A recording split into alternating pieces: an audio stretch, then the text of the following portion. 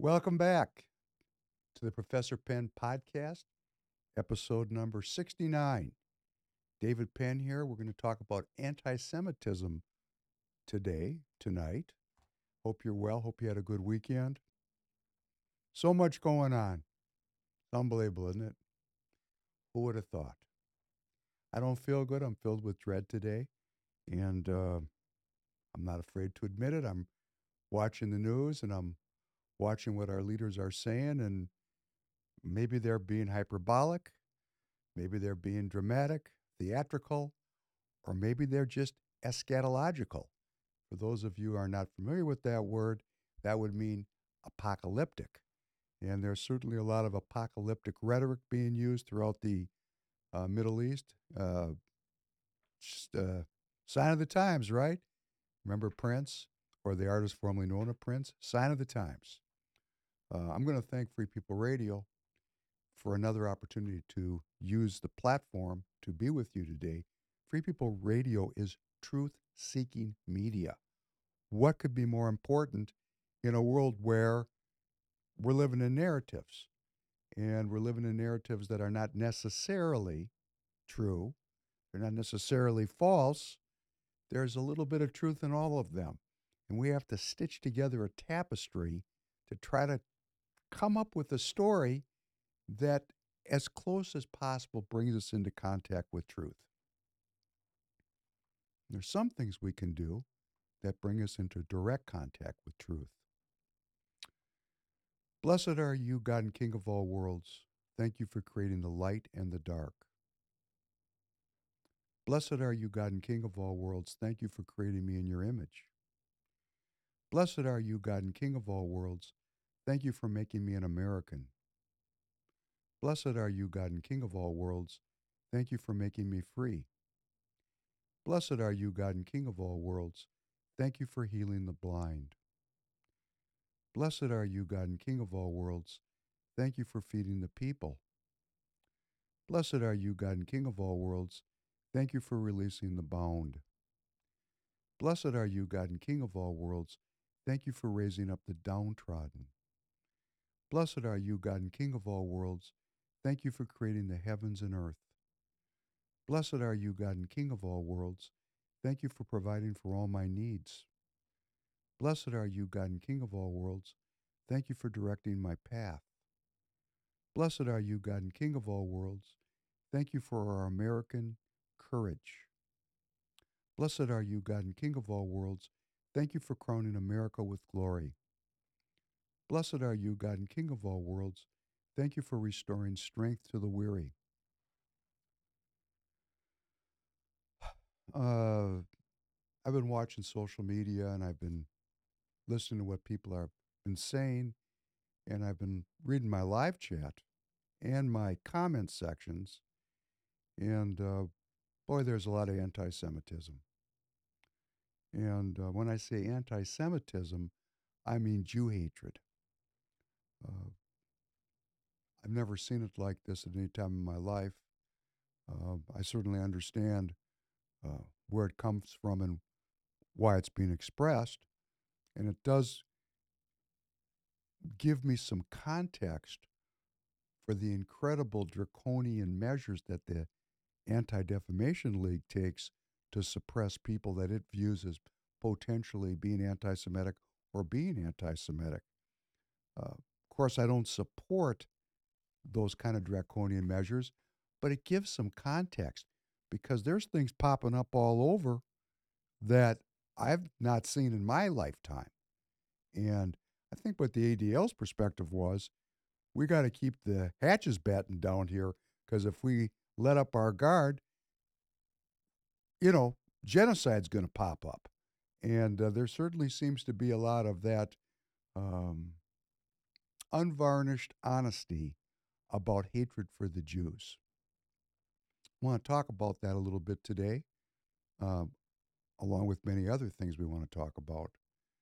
And I want to go back to something that I've tried to lay a predicate for, and that's about the Jewish identity. Uh, Jewish people believe in God. It's very simple, it's very straight ahead. They have a covenant with God. In other words, they've entered, I, Professor Penn, feel a responsibility to fulfill my role as a child of God. I have a covenant with God. I have a responsibility. I feel it. I know it. It was taught to me. Doesn't mean I'm special. It doesn't mean that I'm chosen. It means I'm choosing to fulfill the terms of an agreement. It's a responsibility. It's pressure. It doesn't leave one feeling good. It's work. And I had a experience in my life when I was 29 years old after the previous 28 years of being raised in a religious background where Jesus Christ was spoken of in a very seldom fashion. Jesus Christ is not part of the life of religious Jews. For the people that think that religious Jews are sitting around bashing on Christ, for the most part, they're not. Now, in the religious hierarchy of the religious, there are certain attempts to lay the groundwork such that Jesus Christ is not Messiah. But the average life of the average faithful person does not include any kind of antagonism towards or resistance towards Jesus Christ. It's a non issue because in a almost 6,000 year tradition, you're either the Messiah or you're not for the people that are doing the worshiping.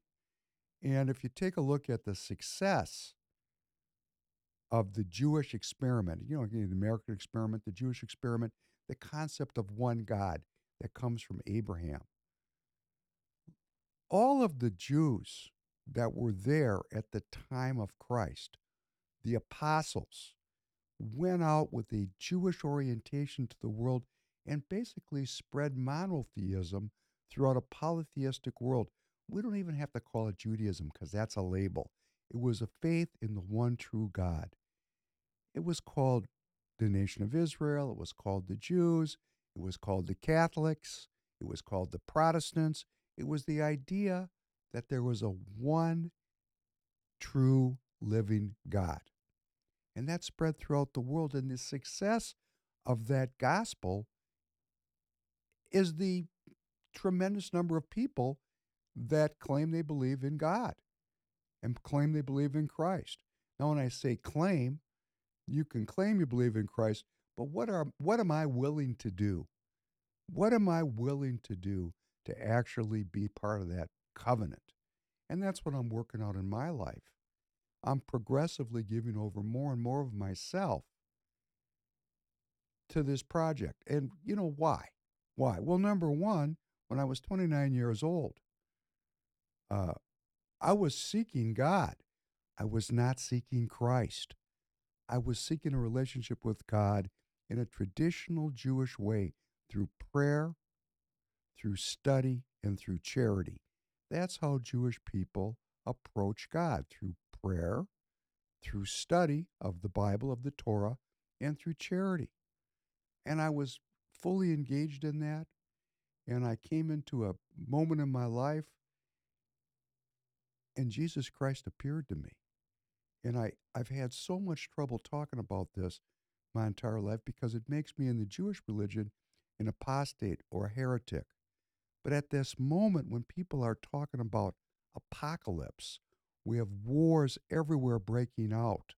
We have all of these signs, and we have this communal dread of what's happening.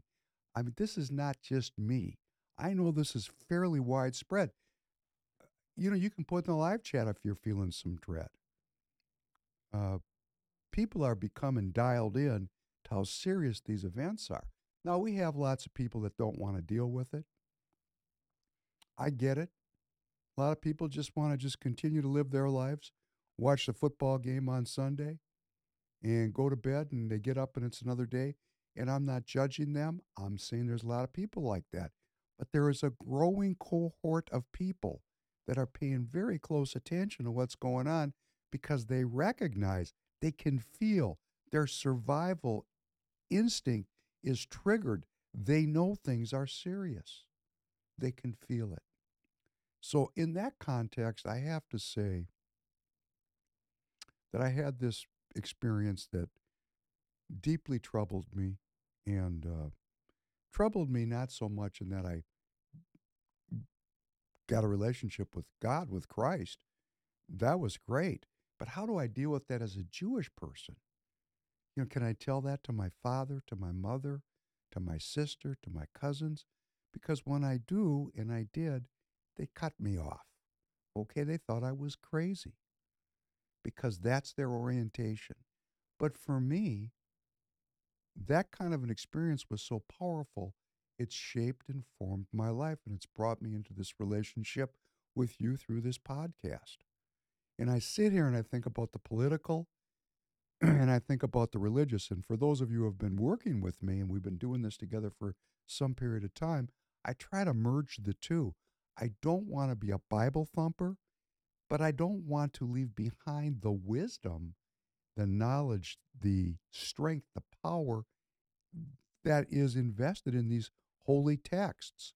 So we pray and we read and we study, and I try to relate them to current events. But for me, in talking about anti-Semitism today, just as a foreshadow of where we're going to head, Jesus Christ was a Jewish rabbi. He was a Jewish revolutionary speaking to a Jewish audience who he looked at and said, "Oh, you folks, a lot of you, kind of not redeemable. So first for the Jew and now for the Gentile." And he did something that was a really powerful action, right? This is God saying, this covenant is now open. The books are open. All who wish to believe, please come. Revolutionary idea number one. Revolutionary idea number two, Christ sent a comforter that lives in me. I have my own personal relationship with God, which was not part of the Jewish tradition. Judaism is tribalism. And you can see that tribalism today in the Middle East, where you look at the Philistines and the Israelites going hammer and tong, both sides demonizing the other, both sides proclaiming the need to destroy their antagonist. And when I mean destroy, I don't mean beat, I mean eliminate, vanquish, exterminate. These are tribal sentiments that go back thousands of years, and the appearance of Christ in the world was to bring about a healing that would prevent genocide because we would like to treat others as we want them to treat us. So if we don't want to be destroyed down to the last baby, the last ox, the last donkey, then we would afford that to other people. And that's why I'm going to talk, about this experience that I had, which I think all of us can have. I don't want to in any way, shape, or form make my experience special. I knocked on the door and got an answer I didn't expect. But it was a great benefit to me, and it's resolved all my questions in life.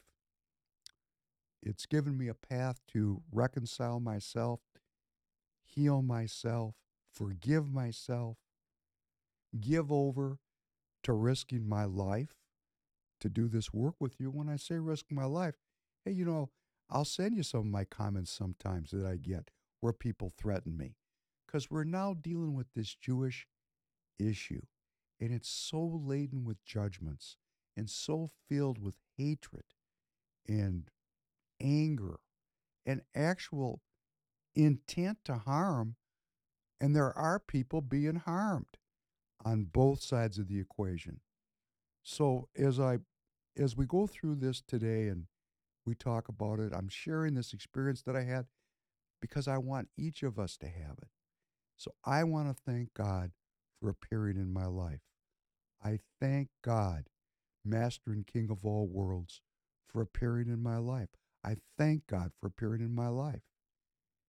And I'm trying to give everyone a hint because when we pray, whatsoever we wish for, when we pray, believe you've received it and ye shall have it. So if you're seeking confirmation that there is one true God, if you're looking for evidence, first of all, don't put God to the test. Just thank God for being in your life.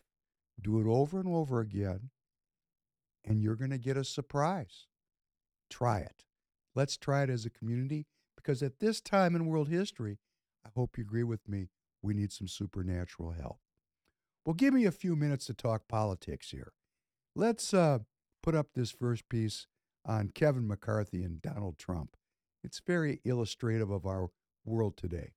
You said that it depends on, even the global tax depends on what happens in the White House. So let's just talk quickly about that. So on the Republican side, we have, and the reason I think it matters is because our economy depends on who's in charge, whether, the composition of Congress, who's in the White House. So I think the House really matters the most, but that's just. But there's plenty of networks that are covering Trump and Biden and all the things that are happening, and they're covering it. Some aren't covering all of it, but we're going to cover it right now. So Trump's been indicted.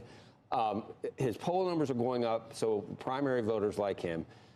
If he wins the primary, do you think he can win the general? And is it good for the Republican Party if Donald Trump is the nominee? Look. And then I want to get to Biden and his malarkey defense and all that stuff. Can Trump beat Biden? Yes, he can beat Biden. Is that a good thing for the Republican Party if Donald Trump is the Republicans get to select their nominee. I think if you want to go sheer policy to policy, it's not good for Republicans, it's good for America. Trump's policies are better, straightforward than Biden's. It makes it complicated if he's got all these trials and all this stuff overhanging. It makes it complicated. It also helps him when. But do you think he could win an election? Could he win an election? Can he win that election? Yeah, he can. You think he can? The question is he the strongest to win the election? I don't know that answer. But can anybody beat Biden? Yeah, anybody can beat Biden. Can Biden beat other people? Yes, Biden can beat him. It's on any given day. That's good. That's good. Thank you. Well, that's rather swarmy, isn't it? Very tricky. Words chosen very carefully. A very subtle undermining by, at that time, Leader McCarthy of the putative head of the Republican Party, ex-President Donald Trump. Very subtle, very skillful. That's why he was Speaker. Well, let's listen to Tom Emmer talk about McCarthy. Let's listen to this next piece.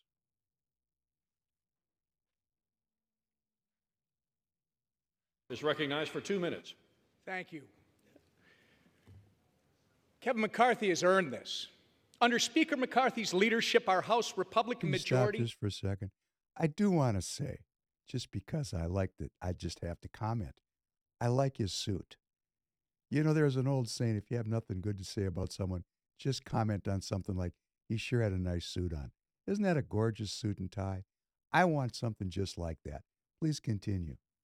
Has actually defied all odds and overperformed expectations again and again and again.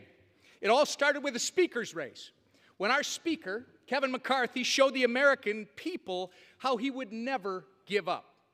It carried over into the Speaker spearheading a rules package to create the most transparent, member-driven legislative process that I've ever seen since I've been here.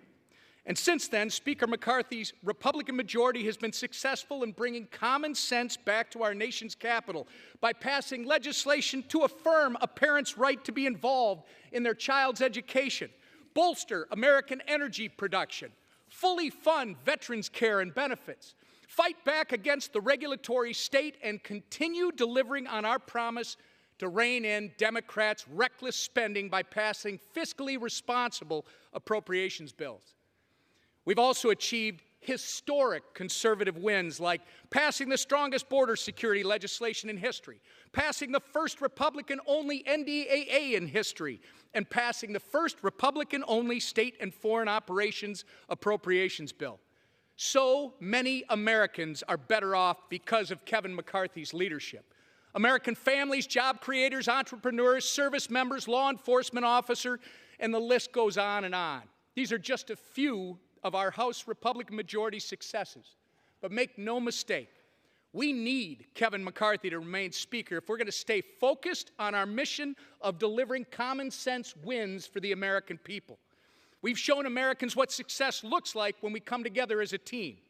Now it's time for us to stand together stronger than ever so we can get back to the work our majority was elected to do.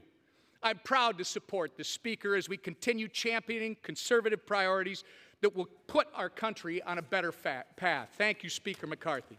Gentleman from I Florida. yield back. That's very nice. So you have Kevin McCarthy subtly undermining President Trump's candidacy. We have Representative Emmer, one of the greatest pitchmen in the history of the Congress. Fantastic car salesman. Great. Fantastic. This car has never been used because they turned the odometer back. Hey, perfect. He's supporting McCarthy. Both of these two people subsequently were deposed. McCarthy first, and then Emmer. Emmer got in the pole position to take over, and it took one tweet, as most of you know, from President Trump, saying what Professor Penn's been saying for months. Tom Emmer is not really the guy. That's a nice way of saying it. He wears beautiful suits. I like his tie. He's got gorgeous hair. He's a great salesman. I don't have to sit here and tell you all these horrible things about him because all you have to do is look at his record. And he went down because of one tweet from President Trump, which scared the living shit. Excuse me, you can bleep that one out. Scared the living shit, you can do it twice, out of the mainstream Republicans because Emmer's support evaporated like spit on a griddle. And then voila, they came up with this new guy nobody had ever heard of, Mike Johnson. Mike Johnson, representative from the great state of Louisiana, the former center of the slave trade back in the days of the Confederacy. For those of us who have ever been to New Orleans, wow, that's a different spot, isn't it? Kind of has its own character, its own kind of feel. You know, I'm trying to be, I don't know, generous today. Things are so terrible, I'm actually in a good mood because I have no choice. I'm trying to work through it so I can make through. I walked in, I told my producer I'm filled with a feeling of dread. No, I'm filled with a feeling of levity. I don't know why. Maybe because I talked about Christ appearing to me. And not because I want to make myself special. I thank Christ for appearing on this earth and making his majesty known to the people. I thank God for that. That's cool. That's great. It's a chance to avoid evil completely taking over this planet. We don't want that. Those of us who are watching this, we see it in the term, well, those of us, I see it in the terms of good versus evil. I just do. I have a biblical worldview. I just do. I'm very honest about it. No, I'm scientifically educated. I know all of the philosophers up through all the postmodernists, and it's all one conversation about, is there a God? And if you believe there's a God, what do you believe about him? We've been talking about this as human beings for thousands of years. It's really a great conversation. And now we're all in it. All of us are in this conversation, if we want to be. So Emmer supports McCarthy. McCarthy supports, kind of undermining Trump. And we get Mike Johnson, representative from Louisiana. And he's supposed to be Mega Mike. He's supposed to be different. So let's listen to a little bit of his coming out of the gates work here. Let's listen to Mike Johnson on his first resolution. The new Speaker of the U.S. House of Representatives has put forward a resolution supporting Israel in its war on Gaza. The election of Mike Johnson on Wednesday followed bids by three other candidates that failed to win enough support from hardline Republicans. The Louisiana congressman is an ally of former President Donald Trump. The chamber has been unable to pass any laws since Kevin McCarthy was ousted more than 3 weeks ago. Our correspondent Heidi Jo Castro sent this update from Washington, D.C. The U.S. Congress had been champing at the bit to take action to support Israel since the war's start. And on Wednesday, it finally got its chance after the House finally elected a speaker after 22 days without one. Republican Mike Johnson, a Trump ally, won unanimous support from his party to become the new leader of the House. And even before taking the oath of office, he vowed to pass a resolution to support Israel as his first act as Speaker. The first bill that I'm going to bring to this floor in just a little while will be in support of our dear friend Israel, and we're overdue in getting that done. We're going to show not only Israel, but the entire world that the barbarism of Hamas that we have all seen play out on our television screens is wretched and wrong, and we are going to stand for the good in that conflict. The resolution passed with That's good, overwhelming. thank you. That sounded rather standard, didn't it? Mega Mike seems fit right in. Because remember, we got a uni party. This is not a comment by me that Israel should or should not be supported. Let's leave that for another time. What I'm seeing and sharing, and I hope you agree with me, this is a continuation of a conversation that was interrupted when McCarthy was let go and the war started, and here we go. Let's listen to him on Sean Hannity's piece, Sean Hannity's show, because he went right to Hannity, right to Fox News, right to Hannity, kissed the ring. Let's see what he's got to say. Now, we can't allow Vladimir Putin to prevail in Ukraine because I don't believe it would stop there, and it would probably encourage and empower China to perhaps make a move on. Thank you. Where have we heard this before? We have to oppose Putin. We have to, defend the Ukraine because we don't want to encourage China. Have we ever heard this before? I mean, this sounds rather familiar, doesn't it? Does this sound familiar? I don't even know if my young producers listen to such things. But I'm going to tell you, this is right out of the playbook. Let's continue. Taiwan. We have these concerns. We're not going to abandon them. We want to be cooperative. We need to work together on this, but we owe it to the people to know what the plan is, where the money's going to be spent, and we need some auditing for the dollars that we've already sent over there. These are not. Can we start this over? Here's what he's saying. We're going to spend the money, but we're going to do it with less fraud and corruption. Isn't that nice?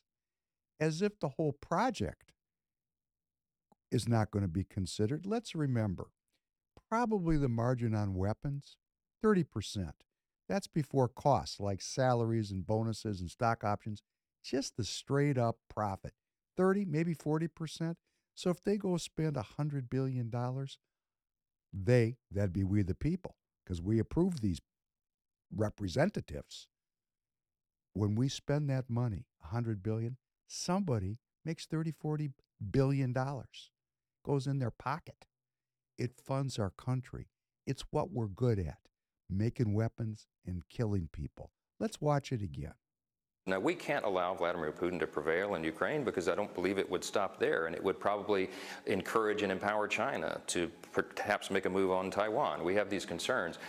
We're not going to abandon them. We want to be cooperative. We need to work together on this, but we owe it to the people to know what the plan is, where the money's going to be spent, and we need some auditing for the dollars that we've already sent over there. These are not tough questions, right? One thing that House Republicans are resolved on is that we must stand with our most important ally in the Middle East, and that's Israel.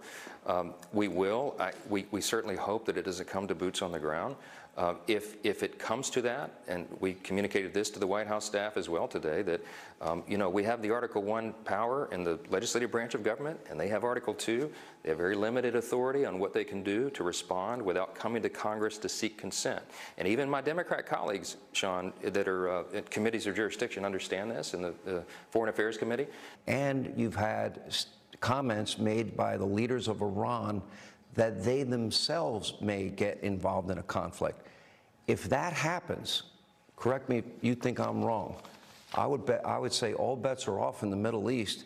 We could have a full-out war in the Middle East, Israel at the center of it, and at that point, if Israel's existence is put in jeopardy, I don't think Prime Minister Netanyahu, who I've known for almost 30 years, I don't think there's anything he won't do to preserve and protect his country from people that have committed their lives to destroy it. He has to do that, and around here people throw around the phrase existential threat. They have an existential threat every day. I mean, their neighbors want to eliminate them and wipe them off the map. So Prime Minister Netanyahu is resolved. I've spent time with him personally. I know him as well.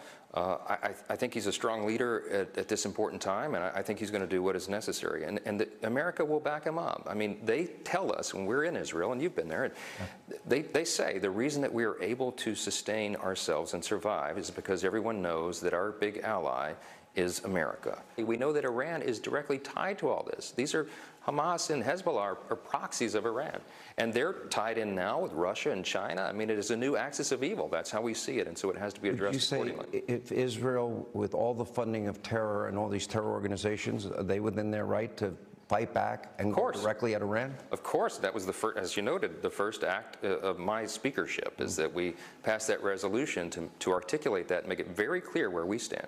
The House is back in business, and we're going to stand with Israel. Well, that was some very novel thinking, wasn't it? This guy he's just such a creative force in politics. Every word that came out of his mouth was new. He was MAGA Mike. He had a completely new foreign policy, a completely new perspective. Ho, ho. What a surprise. The Uni Party wins again. The Uni Party wins again. And I want to say and reemphasize, I'm not saying Israel should not be supported. I am saying the words that came out of his mouth could have come out of any of these hacks' mouth. They all say the same thing. Maybe they got a gun to all these people's heads. I don't know. I don't know why they all say the same thing. They all say the same thing. They all say the same thing. Does that concern you? Kind of concerns me. So what we're seeing here now is that there's broad uni-party agreement that Iran's the problem and China's the problem and Russia's the problem and we may have a war, and Hannity, dropped the secret sauce in here, threatened the old nuclear card, pulled it out, waved it around, because we're good at that here in the United States. We've dropped nukes before, and we like to let you know we'll drop them again or our proxies will drop them, because there'll be no nuclear bomb dropping unless our government says drop them. So, here we go. This is why I'm filled with dread today, and I'm talking about my own personal salvation and my own personal revelation, because I want that for everyone. Maybe that will get us around the corner. Maybe that'll get us around the corner. But there's nothing new in this. And if there's something new coming, I'm sure looking for it, because we need new. And as a transition, if you need new tires and you want to support Free People Radio, TireGet.com. That's TireGet, TireGet.com. Everything you need for tires. You got cars in your garage, on your driveway. You need tires about once every 3 or 4 years. You go to TireGet.com. It's an e-commerce retailer. We got all the major brand tires at the right price. We got no-name tires at the right price. You buy them at the right price. For no extra charge, we're going to ship them to the dealer right by your house. You pay TireGet $25 a wheel for a mount, a balance, a valve stem, and a disposal. You make an appointment. You show up at the dealership right by your house. The tires are there. It's cashless. You drive in. They put them on. You drive out. And guess what? You have to buy your tires from someone. When you buy them from TireGet.com, you're supporting the movement, and thank you very much for doing so. That's a live read. We got to do this kind of stuff, and I'll tell you why. We want to stay out of the bankruptcy filings. This is a very expensive undertaking, truth-seeking media, and I want to thank all of you who are supporting us, and your support is deeply appreciated. Thank you very much. Now I'm going to talk about tribalism, because it's so obvious that there's a tribal conflict here, but we're going to do it in the most entertaining way. Can you play this next piece? It's going to surprise people. The thing that I am most proud of is, first of all, that I played for this team here in Minnesota, the Minnesota Vikings, and that we were winners. This team had colorful characters, great players, Jim Marshalls and Alan Page and Carl Ellers, and good Lord of mercy. I mean, it's just tremendous talent, great players, played for a long time. The greatest ability you can have is durability. Tarkin had durability. Marshall had durability. You know, the great players have durability. They play every week. And it's how you gain all the records of recognition that you have to have. You got to have durability above any other ability that you have.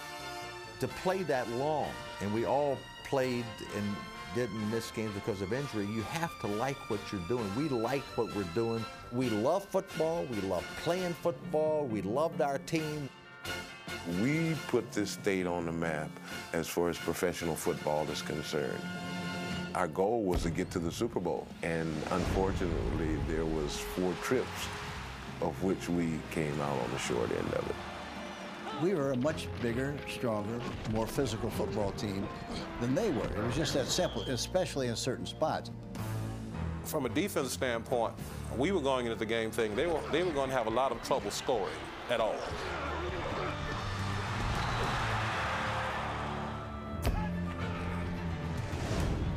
Going into that game, we knew that we were a much better team in Minnesota, and that if we played them 10 times, we'd beat them 10 times. And we just kept everything in front, kept them off balance, and just quite candidly kicked the hell out of them. I think by the time the first half was over, I had already made 12 tackles. Whenever your defensive free safety makes 12 tackles the first half, you're in trouble.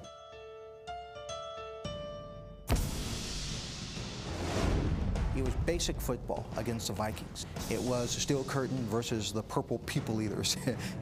And we did what we had to do to win, and we'll dance a little bit, but in the end, we're just going to body slam people. One of our players, Glenn Edwards, he walked up to Carlin and looked up and he said, "Buckle up, big fella, it's going to be a long day." We pretty much figured that it was a formality. We'd go out and beat them and go back and have our party. We had them down, and we knew that they had to pass, so I just made a good jump on the ball, and when I got there, I just wanted to deliver a blow, just to make that statement that, you know, it's over. You know, the game's over. I remember thinking to myself, this is the 4th Super Bowl game that I've played in that we've lost, and I'll never have the opportunity to play in another one. I just had that feeling. Whatever it was, we got beat in 4 Super Bowls, and you know, I can't blame anybody. We just weren't ready to play the Viking football that we usually play. We were so set on playing every week the same routine, and then all of a sudden you break that routine and go for 2 weeks rather than a week in between.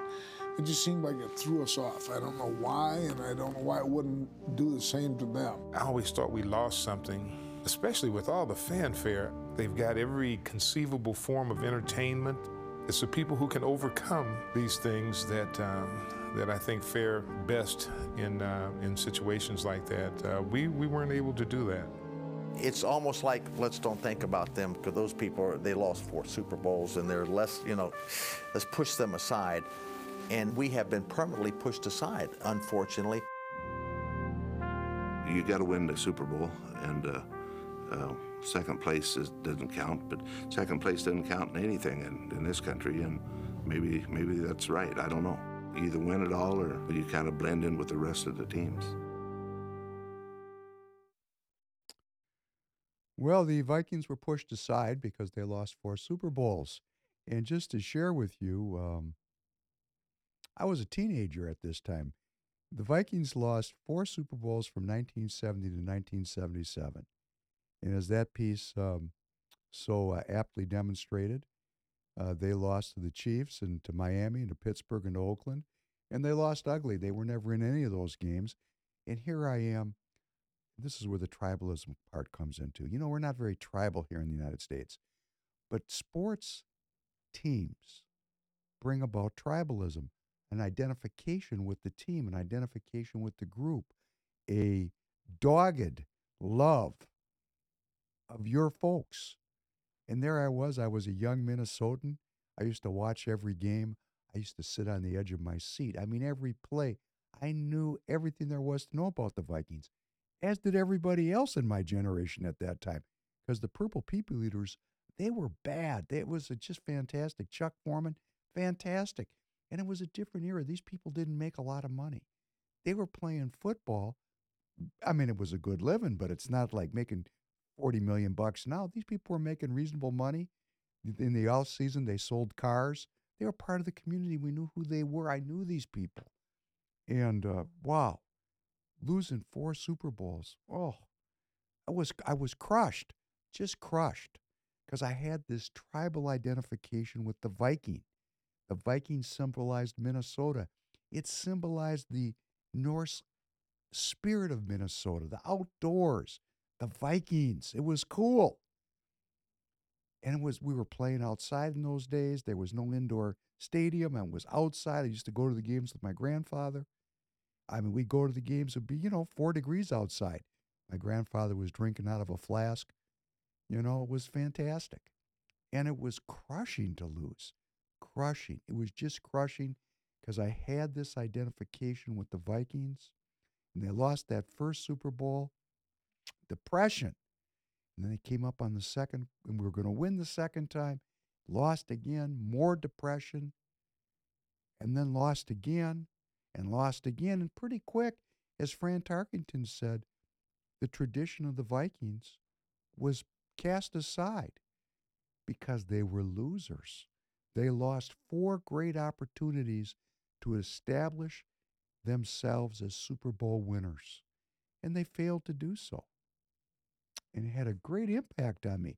I don't watch the Vikings anymore.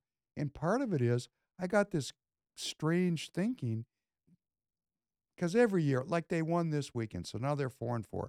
They started terrible. Now they've won a bunch of games. They're 4-4. They got a shot. So I'll probably tune in next Sunday, and they'll lose inevitably. I'm so narcissistic that I think that when I tune in the Vikings, they lose. So I try not to watch them because why would I want to be responsible for them losing? This is how goofy you get when you're a little kid. I mean, I was a teenager, a young teenager, and I watched all that failure, that defeat. So let's talk about disappointment. Let's just talk about tribalism and disappointment and what it does to a people, how it twists a people. Because watching the Vikings lose 4 Super Bowls twisted me. I'm going to tell you, it twisted me. It gave me kind of an unsatisfied yearning with the idea I'm never going to get my yearning fulfilled. I wanted to win the Super Bowl. I want to be a champion. I never had that experience. Like the Palestinian people wanted a state. And they had failure after failure. Disappointment. Let's play this first one. Start at 9:46, please. There you go. Having made conflicting promises, Britain now had to face up to their consequences. She had created a contradiction. Just how unworkable this situation was, it took her 30 years to accept. Both communities, Jews and Arabs, believed they had been promised the land. As the Zionists swiftly began to implement their objectives, the Arabs were the first to conclude they had been deceived. Riots broke out in 1920. In 1921, there was even greater violence as Arabs attacked Jews and the British tried to regain order. After a period of relative calm, mutual suspicion between the Arab and Jewish communities flared up again in 1929 and rapidly escalated into mob violence with horrific consequences. 133 Jews and 116 Arabs were killed. Britain's response was slow and inadequate. Calm was finally restored by a show of British force. Meanwhile, the Jewish community was forging ahead under the umbrella of the British Mandate, securing major economic concessions and establishing its own elected assembly and institutions of government. The Arab majority, on the other hand, felt left behind economically and politically. To be granted democratic representation, they were effectively required to accept the Balfour Declaration. But the Arabs rejected this, fearing that a Jewish national home would lead to the creation of a Jewish state in their land. For their part, the British feared that an elected Arab majority would oppose Jewish demands for land and immigration. And so they held back the democratic progress they were supposed to foster under the Mandate. Britain was upholding the first part of the declaration, to establish a home for the Jewish people. But the second undertaking in the declaration, to protect the rights of the Arab population, proved to be hollow. Arab alarm grew still further in the 1930s, when increasing numbers of Jews sought sanctuary in Palestine as the specter of anti-Semitism grew in Nazi Germany. As more and more land passed into Jewish hands, the sense of Arab dispossession grew. By May 1936, Palestine was in open rebellion, and it was not just Jewish communities who were being attacked, it was the British too. Increasingly losing control, the British authorities resorted to ruthless methods to put down the revolt, including hangings, house demolitions, and the use of civilians as human shields. For a period, British and Jewish men fought the Arabs jointly in a counter-insurgency force known as the Special Night Squads. By 1939, the rebellion was suppressed, leaving the Palestinian leadership weakened for years to come. To try to address the underlying deadlock between Arabs and Jews, London had responded with a succession of inquiries and commissions through the 1930s. Their dilemma was that any attempt to placate one community would provoke the anger of the other. At a loss for a solution, the Peel Commission of 1937 proposed to partition Jews and Arabs into two states. But Arab opinion, led by the vehemently anti-Zionist Grand Mufti of Jerusalem, Amin al-Husseini, denounced any idea of conceding territory to Jews as unthinkable. That's good. That's good. We'll just go to the next one. What the British ended up doing, interestingly, is World War II was getting ready to start, and the Germans were cultivating the Arab peoples as an ally against the British. And the British, threatened as they were by the Germans, started to make concessions to the Arabs and go back on their promises to the Jews.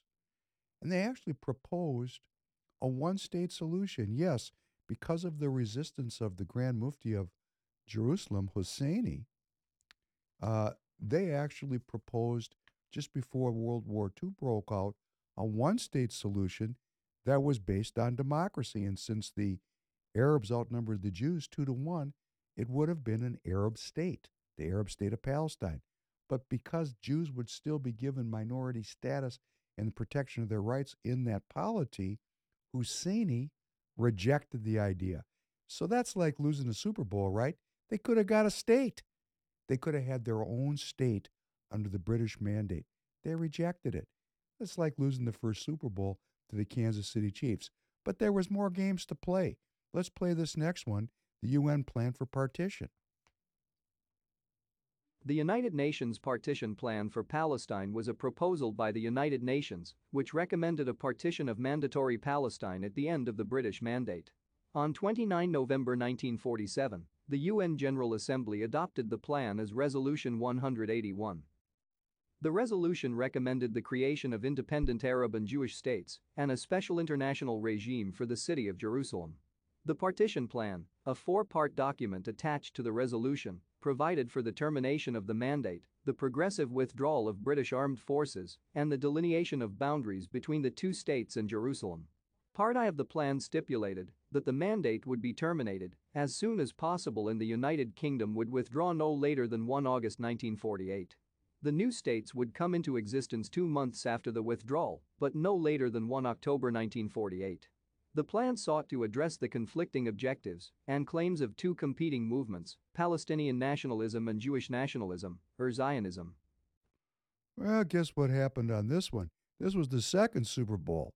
In the second Super Bowl, the Grand Mufti again rejected this two-state solution, which today, or at least before today, before this latest horrifying round of bloodletting, the goal for the progressive movement was this two-state solution, which was proposed and on the table before all this problem started. So the Palestinians in their second Super Bowl rejected a two-state solution. They rejected it. Now, I'm not here trying to be anti-Palestinian or pro-Israel. We're just looking at the history. This is not a pro or anti thing. The history speaks for itself. You can go verify for yourself this history. Now let's talk about this Grand Mufti a little bit. He kept some interesting company. This would probably be upsetting to Jewish people. Could we play this next one, Hitler and the Mufti? The Blue Dawn Conference of September 1937 in Syria publicly asserted that the Holy Land question was the concern of all Islam. It was more than a coincidence that the only representative of the world press was that of DNB, the official news agency of Nazi Germany. Nazi Germany and Fascist Italy provided material and ideas to the Arabs.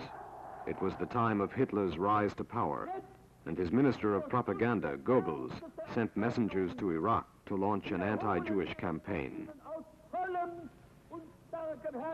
Hitler's Mein Kampf was translated into Arabic and distributed all over the Arab world. The Nazis' final solution to the Jewish problem well suited Amin al-Husseini, Mufti of Jerusalem and president of the Supreme Muslim Council. At a rally in Berlin, he declared, "The Germans know how to get rid of the Jews. We should learn from them."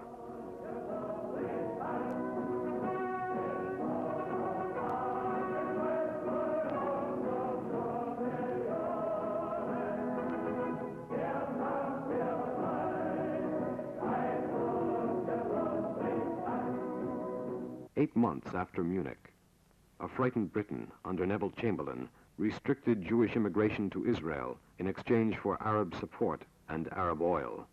Jews from Arab countries could no longer escape to Israel. The borders were sealed.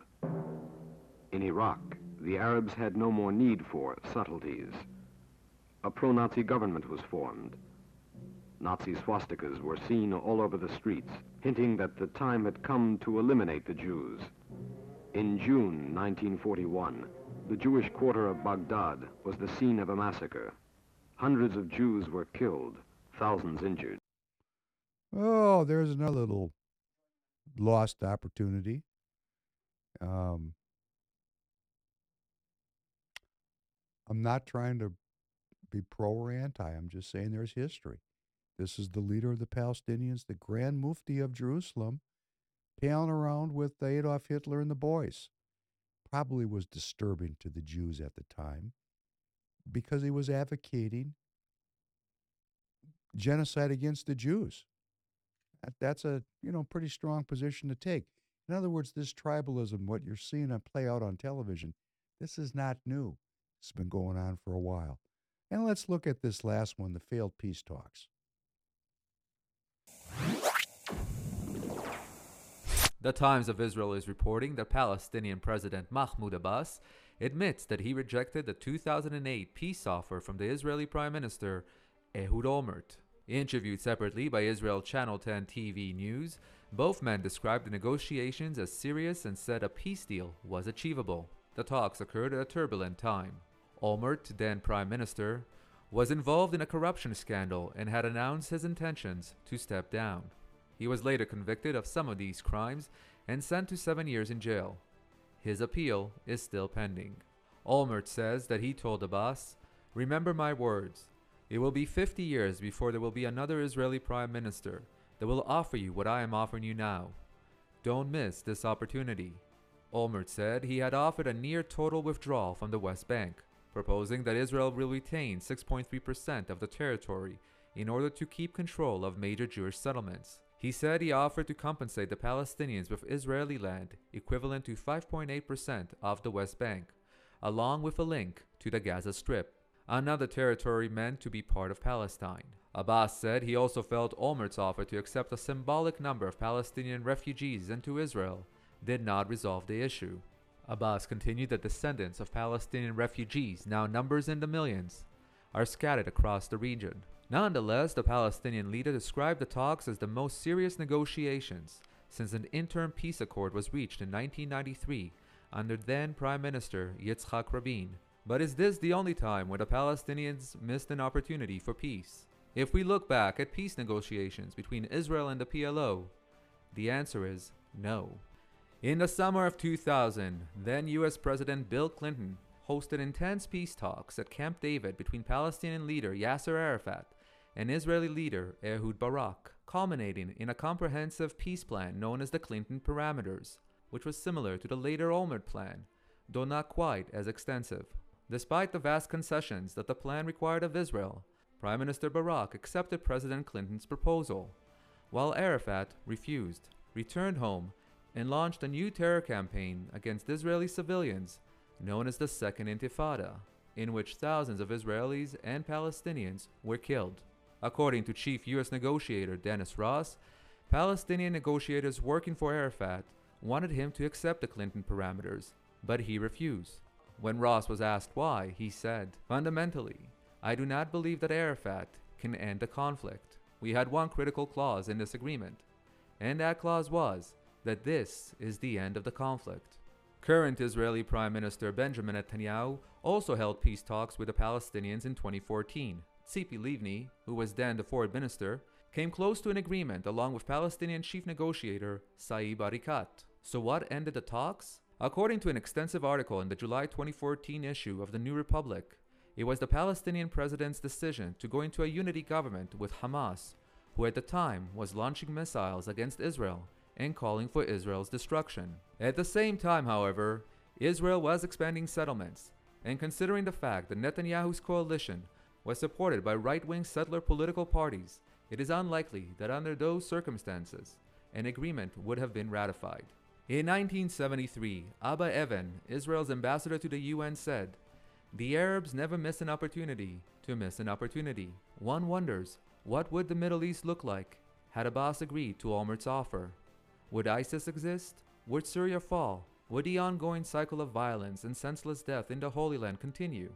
Leaders must strive for greatness. It seems that Israeli and Palestinian leaders only strive for their political survival. For the Rebel.Media, I'm Miguel Hecht. So we've got a people with an identity, a tribal identity, the Palestinians, who had a Nakba. They were forced off their land or left their land. Let's not litigate that right now. The fact is they lost their homeland, went into the squalor of refugee camps. Their political leadership went through successive attempts to resolve the problem, every time resulting in failure. So the leadership could not resolve the issue. The life of the people remained horrifying. I got a bad attitude from 4 Super Bowl losses. I really have a bad attitude about the Vikings, just a bad feeling. It's kind of hopeless. Projecting that into the life of a people who have been living and dying because of this problem, and their leadership over a very long period of time failed many times and refused many offers to resolve the conflict. And what they're fighting for today is what they were offered in 1947. This is going to lead to a very bad attitude, hopelessness, nihilism. I am not justifying the actions of Hamas. I'm talking about the hopelessness of the people. And that hopelessness is projected out into the world and affects every living person. I know that's a rather esoteric comment, but actually, we're all sitting here today on the verge of a nuclear war over the frustrations and nihilism and depression of millions of Palestinian people. We need to understand that the Palestinians themselves have participated in creating this moment because we're going to try to find whatever we can to bring about the conditions for a better world. And that better world is probably not going to be found in genocide.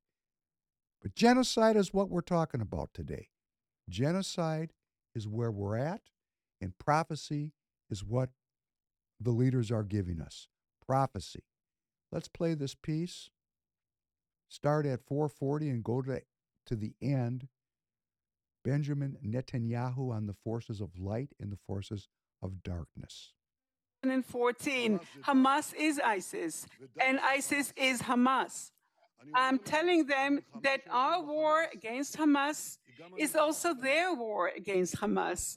It is our war against Hamas, which is a test to the entire humanity.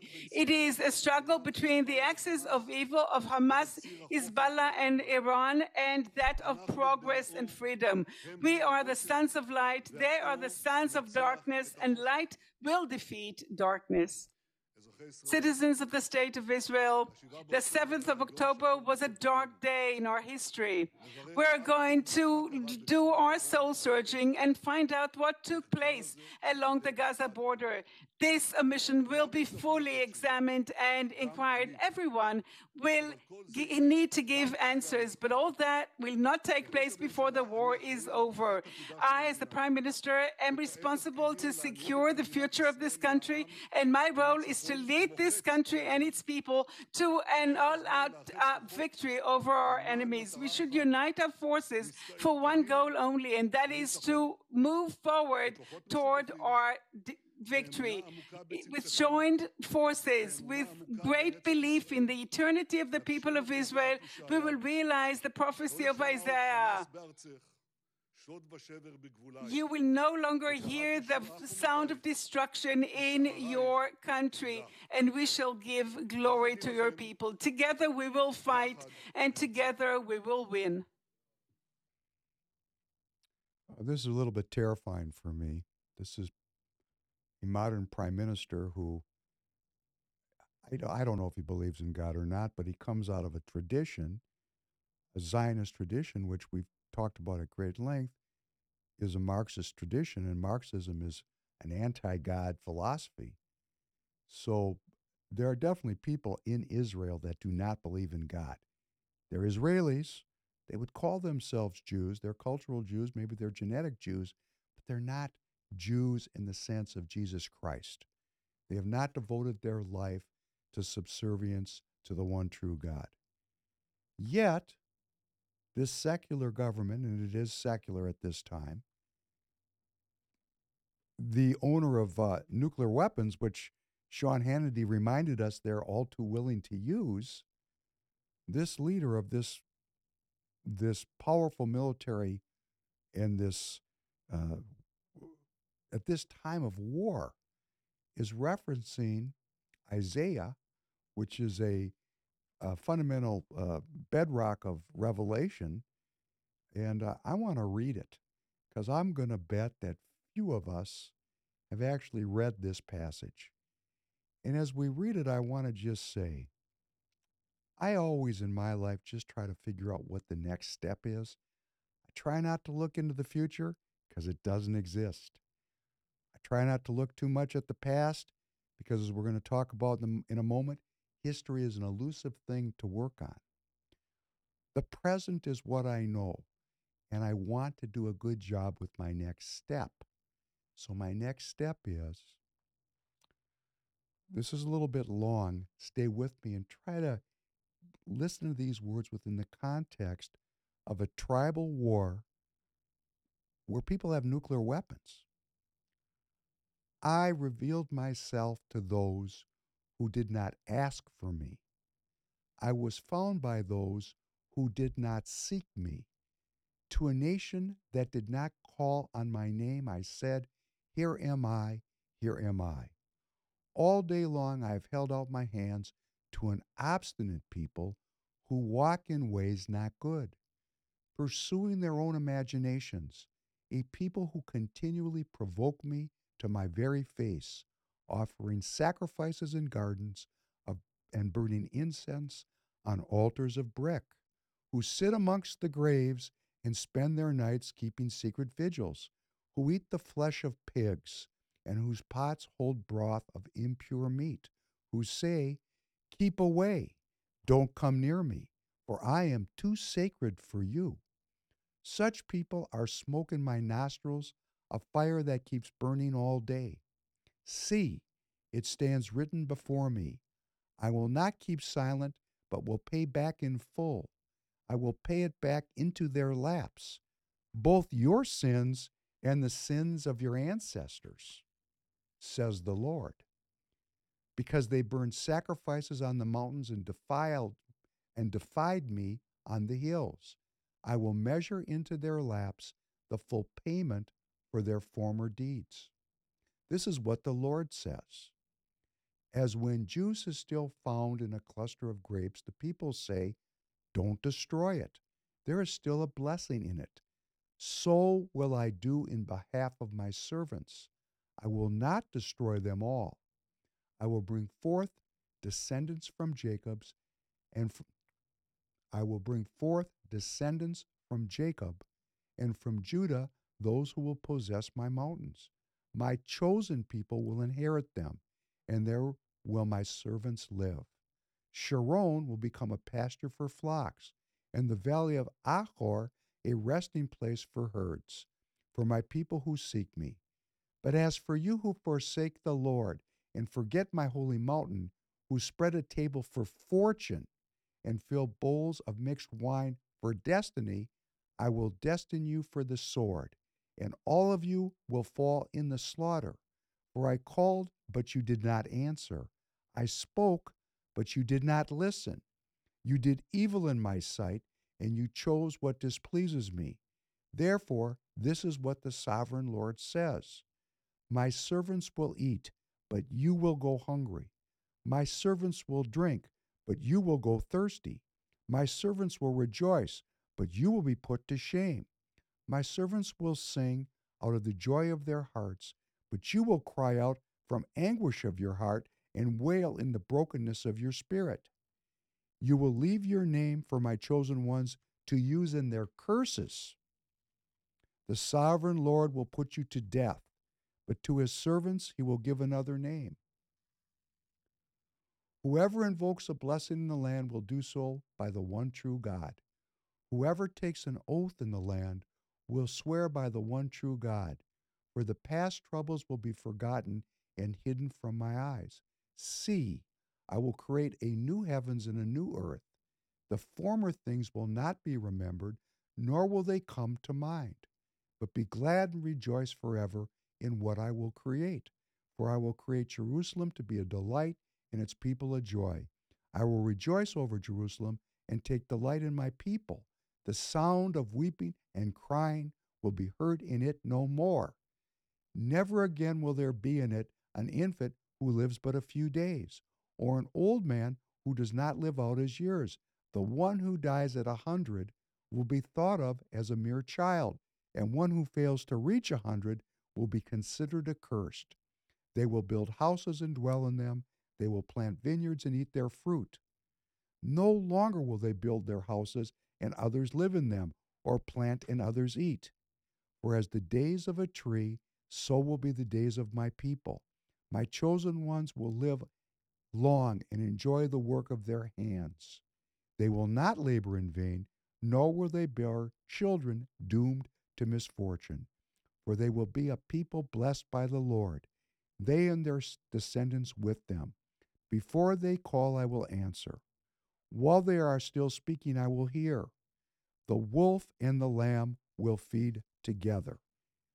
The lion will eat straw like the ox, and dust will be the serpent's food. They will neither harm nor destroy on my holy mountain, says the Lord. That's Isaiah 25. Take a look at it. It's the bedrock of Revelation. Prime Minister Netanyahu was referring to this scripture as he addressed the Israeli people, who are split about 50-50 between a secular modern Marxist technological group of people that some would characterize as anti-Jews, and a group of people that are utterly and totally subservient to the Lord. Democrats and Republicans. Isn't that interesting? Liberals and conservatives. They're in an energy system with each other. So I'm going to just say, I have no idea what God's plan is, because his plans are way beyond my ability to think. And for the human arrogance that believes that we can understand what God's plan is or understand God's universe, isn't that what this whole fight's about? Human arrogance versus subservience to a spiritual world where there's a king, a Lord. That's what this is all about. Human arrogance, human intellect, human science, and traditional values of faith and family and freedom. That's what we're dealing with here. So in Israel, there's a 50-50 split on this issue, or maybe it's 50.2 to 49.8. It's close, very close. So Netanyahu is using this scripture to send the Jewish armies, the Israeli armies, off into war with the Hamas, with the Palestinian people. It's a very ballsy move. I'll give him that. Now, I say it's an energy system. Let's look at what someone has to say who is not a beloved person on the Professor Penn podcast. That's Harari, Yuval Noah Harari, the prophet of the Fourth Industrial Revolution. Let's listen to what Harari has to say. I heard you in other interviews talk about the trap that Hamas has laid for Israel. Israel's response obviously has been forceful, but there are now thousands dead in Gaza on that side. What do you mean when you talk about the trap? Because Hamas's intention is to destroy all chances for future peace, it really counted on a very forceful Israeli response. Again, I think it should be clear that Israel has not just a right, it has a duty to defend its citizens. So Israel needs to disarm Hamas, but at the same time, should be clear that the war is not against the Palestinian people. To fall into Hamas's trap is to wage a war against all Palestinians in a way that will make any future reconciliation impossible. I've heard you in other interviews talk about the trap. Thank you. So here's Harari talking about disarming Hamas. You know, he's really good with his words. You can see he's part of really broad uniparty support in Israel for dealing with an issue. Israel has the right to defend its citizen.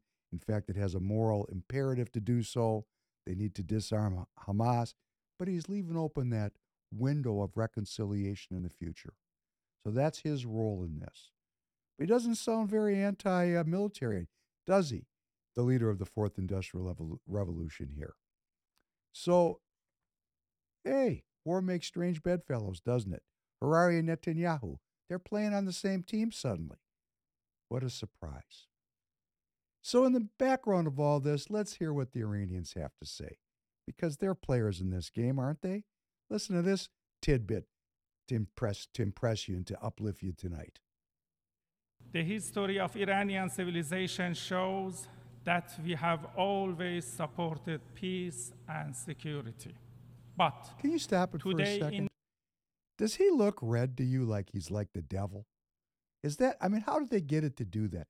Is that just on our screen, or is that the way the viewers are going to see it? How did they do that? So you have to wonder what the hell is going on. Please continue. New York and the United Nations, I say frankly to the American statesmen who are now managing the genocide in Palestine that we do not welcome to expansion of the war in the region. But I warn, if the genocide in Gaza continues, they will not be spared from this fire. Well, we're not going to be spared. And we'll talk about that more on Thursday because, this thing is heating up. We're just getting rocking here. We're just starting. It's winding up, not winding down. So let's talk about anti-Semitism and the Jews. And I want to start out by talking about time. Time. Let me say this again. Let's start out by talking about time. Can you play this piece on the short age of the universe? Have only had technology for hundreds of years, yet they have managed to calculate the age of the universe. In the 17th century, British physicist Harvey proposed to use ocean salinity to calculate the age of the Earth. Then, in 1953, Claire Peterson used isotope geochronology to determine the Earth's age of 4.55 billion years. The 20th century brought astronomer Hubble's observations, which led to the cosmic expansion theory and the calculation of the universe's age at 14.4 billion years. Finally, the Planck satellite returned data of the universe's age at 13.7 billion years. As science progresses, more secrets of the universe will be uncovered. Okay. We're going to talk about time. Time. Every time I say it, I choke up because the biggest illusions are about time and space. Those are the traps of humanity, the prison of time and space, how we think about time and space, constructed realities. Before I get to it, I just have to go back and marvel that the Iranian foreign minister addressing the United Nations looks like the devil. How'd they do that? How'd they get the guy to look red with the beard like that? I mean, he was looking great. Come on. What are we doing here? What kind of propaganda are we dealing with? What kind of story are we being fed? And when we get into this issue of time and anti-Semitism, well, first let's talk about time. 13.7 billion years. Boy, that's beyond my concept. The Jewish people have been around less than 6,000 years, and that's about the same with the Chinese. So when you put 6,000 years on a scale with 13.7 billion, it's a rounding error. We can't even come up with the concept of 13.7 billion years in our mind. Impossible for me. Maybe you can do it. And if you can do it, I'd like to have you as a guest. And let's say for the people in the live chat or some of the people that might watch, they're going to say, that's all BS. The world's 7,000 years old, as it says in the Bible. And you know what? Being completely frank with you, how would I know? I didn't do the research on the 13.7 billion, and I didn't do the research on the 7,000. I'm just taking somebody else's word for it. I'm being very frank. I haven't done my own research. But I know if it was 7,000 years, and I live, if I'm lucky, 100 years, how the heck am I going to get 7,000 years through my mind? That's a long time. 7,000 years. Let's leave out the 13.7 billion. Let's just talk about 7,000 years. 7,000 years? 7,000 years. Come on. We got these group of people called the Jews that when I take a look online and I listen to Nick Fuentes and Stu Peters and a whole group of people that are just hating the Jews and they're demanding retribution against the Jews, or at least they want the people to recognize that the Jews are the problem.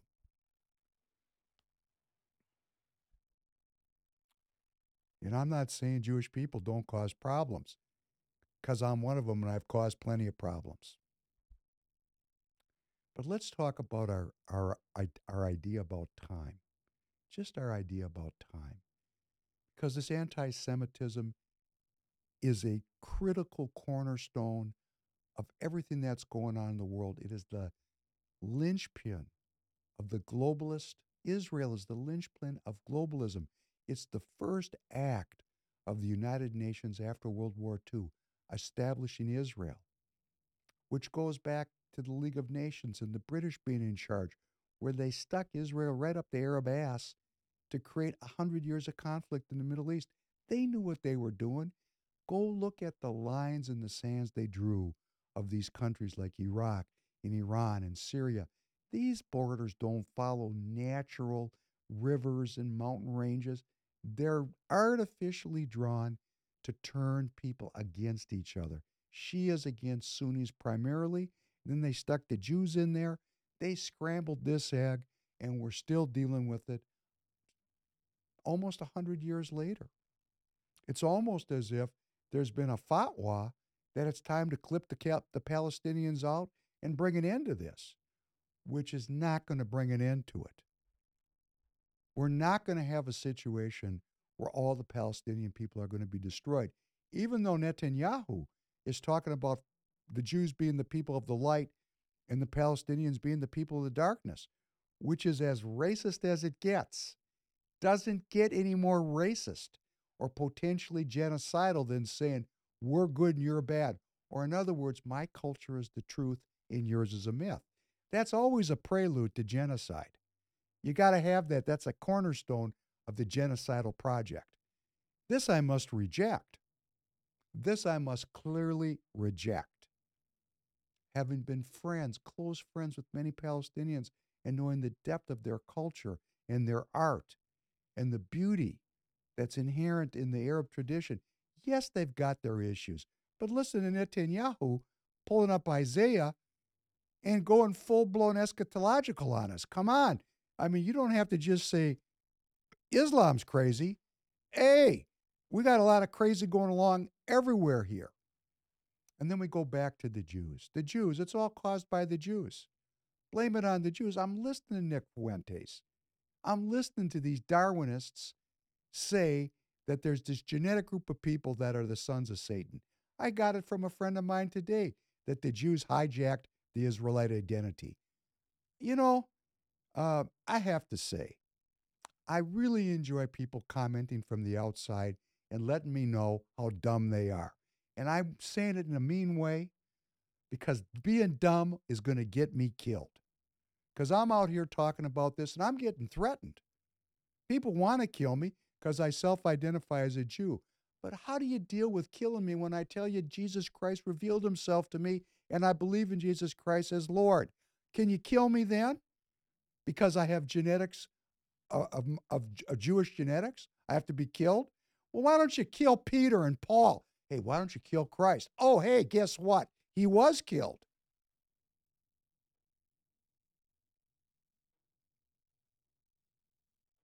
I think it's time we have to start to understand John 4:22.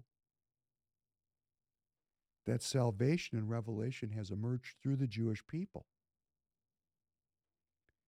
And for all the shortcomings of the Jews, and all the reasons that they could be hated, including the claim that there's deicide, that the Jews killed Christ, and then all of the other issues that people have piled on top of it. First, we have to make a discrimination between people that were formerly known as Jews and are now scientists, Darwinists. They've joined the other side. Why did they do it? Probably to survive. Kind of a mass Stockholm syndrome. And then we got these Jews that believe in God, but they do not believe in Christ. And I'm watching this constant feedback in my live chat and in my comments section where people are saying these rabbis are against the teachings of Christ. They're anti-Christian. And let me just say this. Please let me say this. It's about our concept of time. Our concept of time is linear. It's progressive. Do you get it? It's a constructed reality made by science. That it goes in a straight line from faith in God to faith in science. It's linear, and that is a lie. Time is not linear. We believe it's linear. We got watches and all kinds of devices to reinforce the linearity of time, but that's not how it works. Let's say the universe is 13.7 billion years old and we have 7,000 years of consciousness or 100,000 years of human consciousness. Whatever the number is, it's insignificant compared to 13.7 billion years. Or let's say we have 7,000 years of human existence, as it says in the Bible. And we've been conscious for just the time we've been alive. For me, a few decades. For you, a few decades. What do we know about 7,000 years? Were you there? Were you there with Noah when the flood happened? Were you there with Abraham when he bound Isaac on the mountain? Were you there? I was. And I'll tell you why I was. Because to be in a traditional culture is to be timeless. To be in a traditional culture is to identify with that history the same way I identified with the Vikings. Those 4 Super Bowl losses never go away from me, nor does my liberation from bondage in the land of Egypt. I have an identification with that history. I was raised in a very traditional, religious Jewish home. The first language of that home was Yiddish. The second language of that home was Hebrew. The third language of that home was Russian. And then we got around to English. I had a grandmother who encouraged me to assimilate. She said, my son, you're in the New Jerusalem now. You're in the new land. She didn't call it the New Jerusalem. She said, you're in the new land. We could have gone to Israel. We came to America. She didn't say specifically that we could have gone to Israel, but she said, we're in America. Be an American. Be an American. And I did a great job of it. I'm an American. I love this country. And I grew up studying and praying and going to synagogue and trying to be a religious Jew. And one day, without any desire, no prompting, no study, Jesus Christ appeared to me. He appeared to me, and he appeared to me one other time in my life. And I'm not saying this to aggrandize myself. It's been a burden for me my entire life. How do I deal with this? And here I am talking about it for the very first time. I've never been so sharing about this history. And I'm sharing it for one reason. Who is listening to God on this planet today? Who is listening to the Word of God today? Who are the people that are seeking God, that are knocking on the door, that are praying constantly, that are 5 times a day putting their foreheads on the ground, seeking communion with God, or 3 times a day praying to God, twice a day saying the Shema, which is the holiest prayer, one of the holiest prayers in Hebrew, acknowledging the one true God? Who really has a connection to the spiritual world? Who? Well, Islamic people do. They are in Islam. To be Islamic means to be subservient to God. Orthodox Jewish people do. They give up a life of materiality to devote themselves to the life of the spiritual, to their relationship with God. And there's other groups too. But I want to thank God for appearing in my life. I want to thank Christ for appearing to me. I did not ask for it. I did not anticipate it. It was completely a surprise, and it's completely changed my life, and therefore it's changed the entire world because my life was changed. So let me pray. Thank you, God, for appearing to the religious Jews among us. For time is an illusion because it's God's speed, not man's speed. It's God's timing, not man's timing. And if God so deems it, he will appear to the Jewish people and to the Islamic people and to people throughout the world that have faith. Let us believe, let us thank God for being present here on our planet at this moment, would we just thank him and approach him with praise and thanksgiving for being in our lives? Let's welcome him into our lives. What better medicine could there be for genocide than to have God be part of our lives? And if we ask him, whatsoever we wish for when we pray, we believe we will receive it, and we believe we have received it, and we shall have it. Whatsoever we wish for when we pray, I believe I've received it, and I will have it. So I thank God for being in the lives of the religious people such that our world can change. And if you join me in this prayer, this is the ultimate politics, the ultimate revolution. Let us not judge, lest we be judged. Judge not, that you be not judged. For with the judgment you pronounce, you will be judged. And with the measure you used, it will be measured on you. Why do you see, this is for the anti-Semites, why do you see the speck that is in your brother's eye, but do not notice the log that is in your own eye? Or how can you say to your brother, let me take the speck out of your eye, when there is a log in your own eye? You hypocrite. First take the log out of your own eye, and then you will see clearly to take the speck out of your brother's eye. How can we be anti-Semitic or anti-anything? How can we hate the Palestinians or hate the Jews or hate the blacks or hate the whites or have any hatred and then say we believe in God? These two things do not go together. So let us resolve them forever, right here and right now. And I'm going to go out with two, I think, very critical clips. Could you play this clip, this next one, I Have a Dream? Let's remember where we were reminded about these issues. Please. I have a dream that one day this nation will rise up and live out the true meaning of its creed. We hold these truths to be self-evident, that all men are created equal.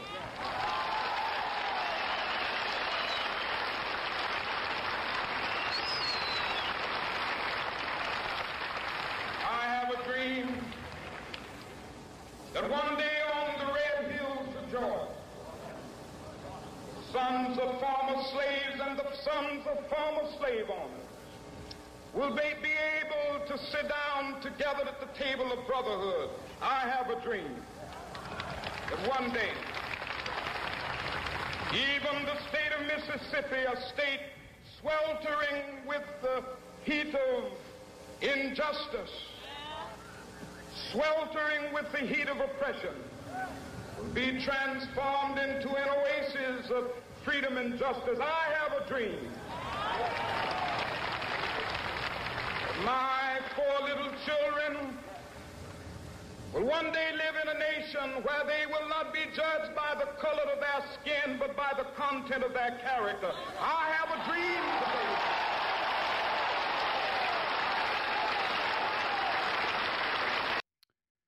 You know, I had another clip.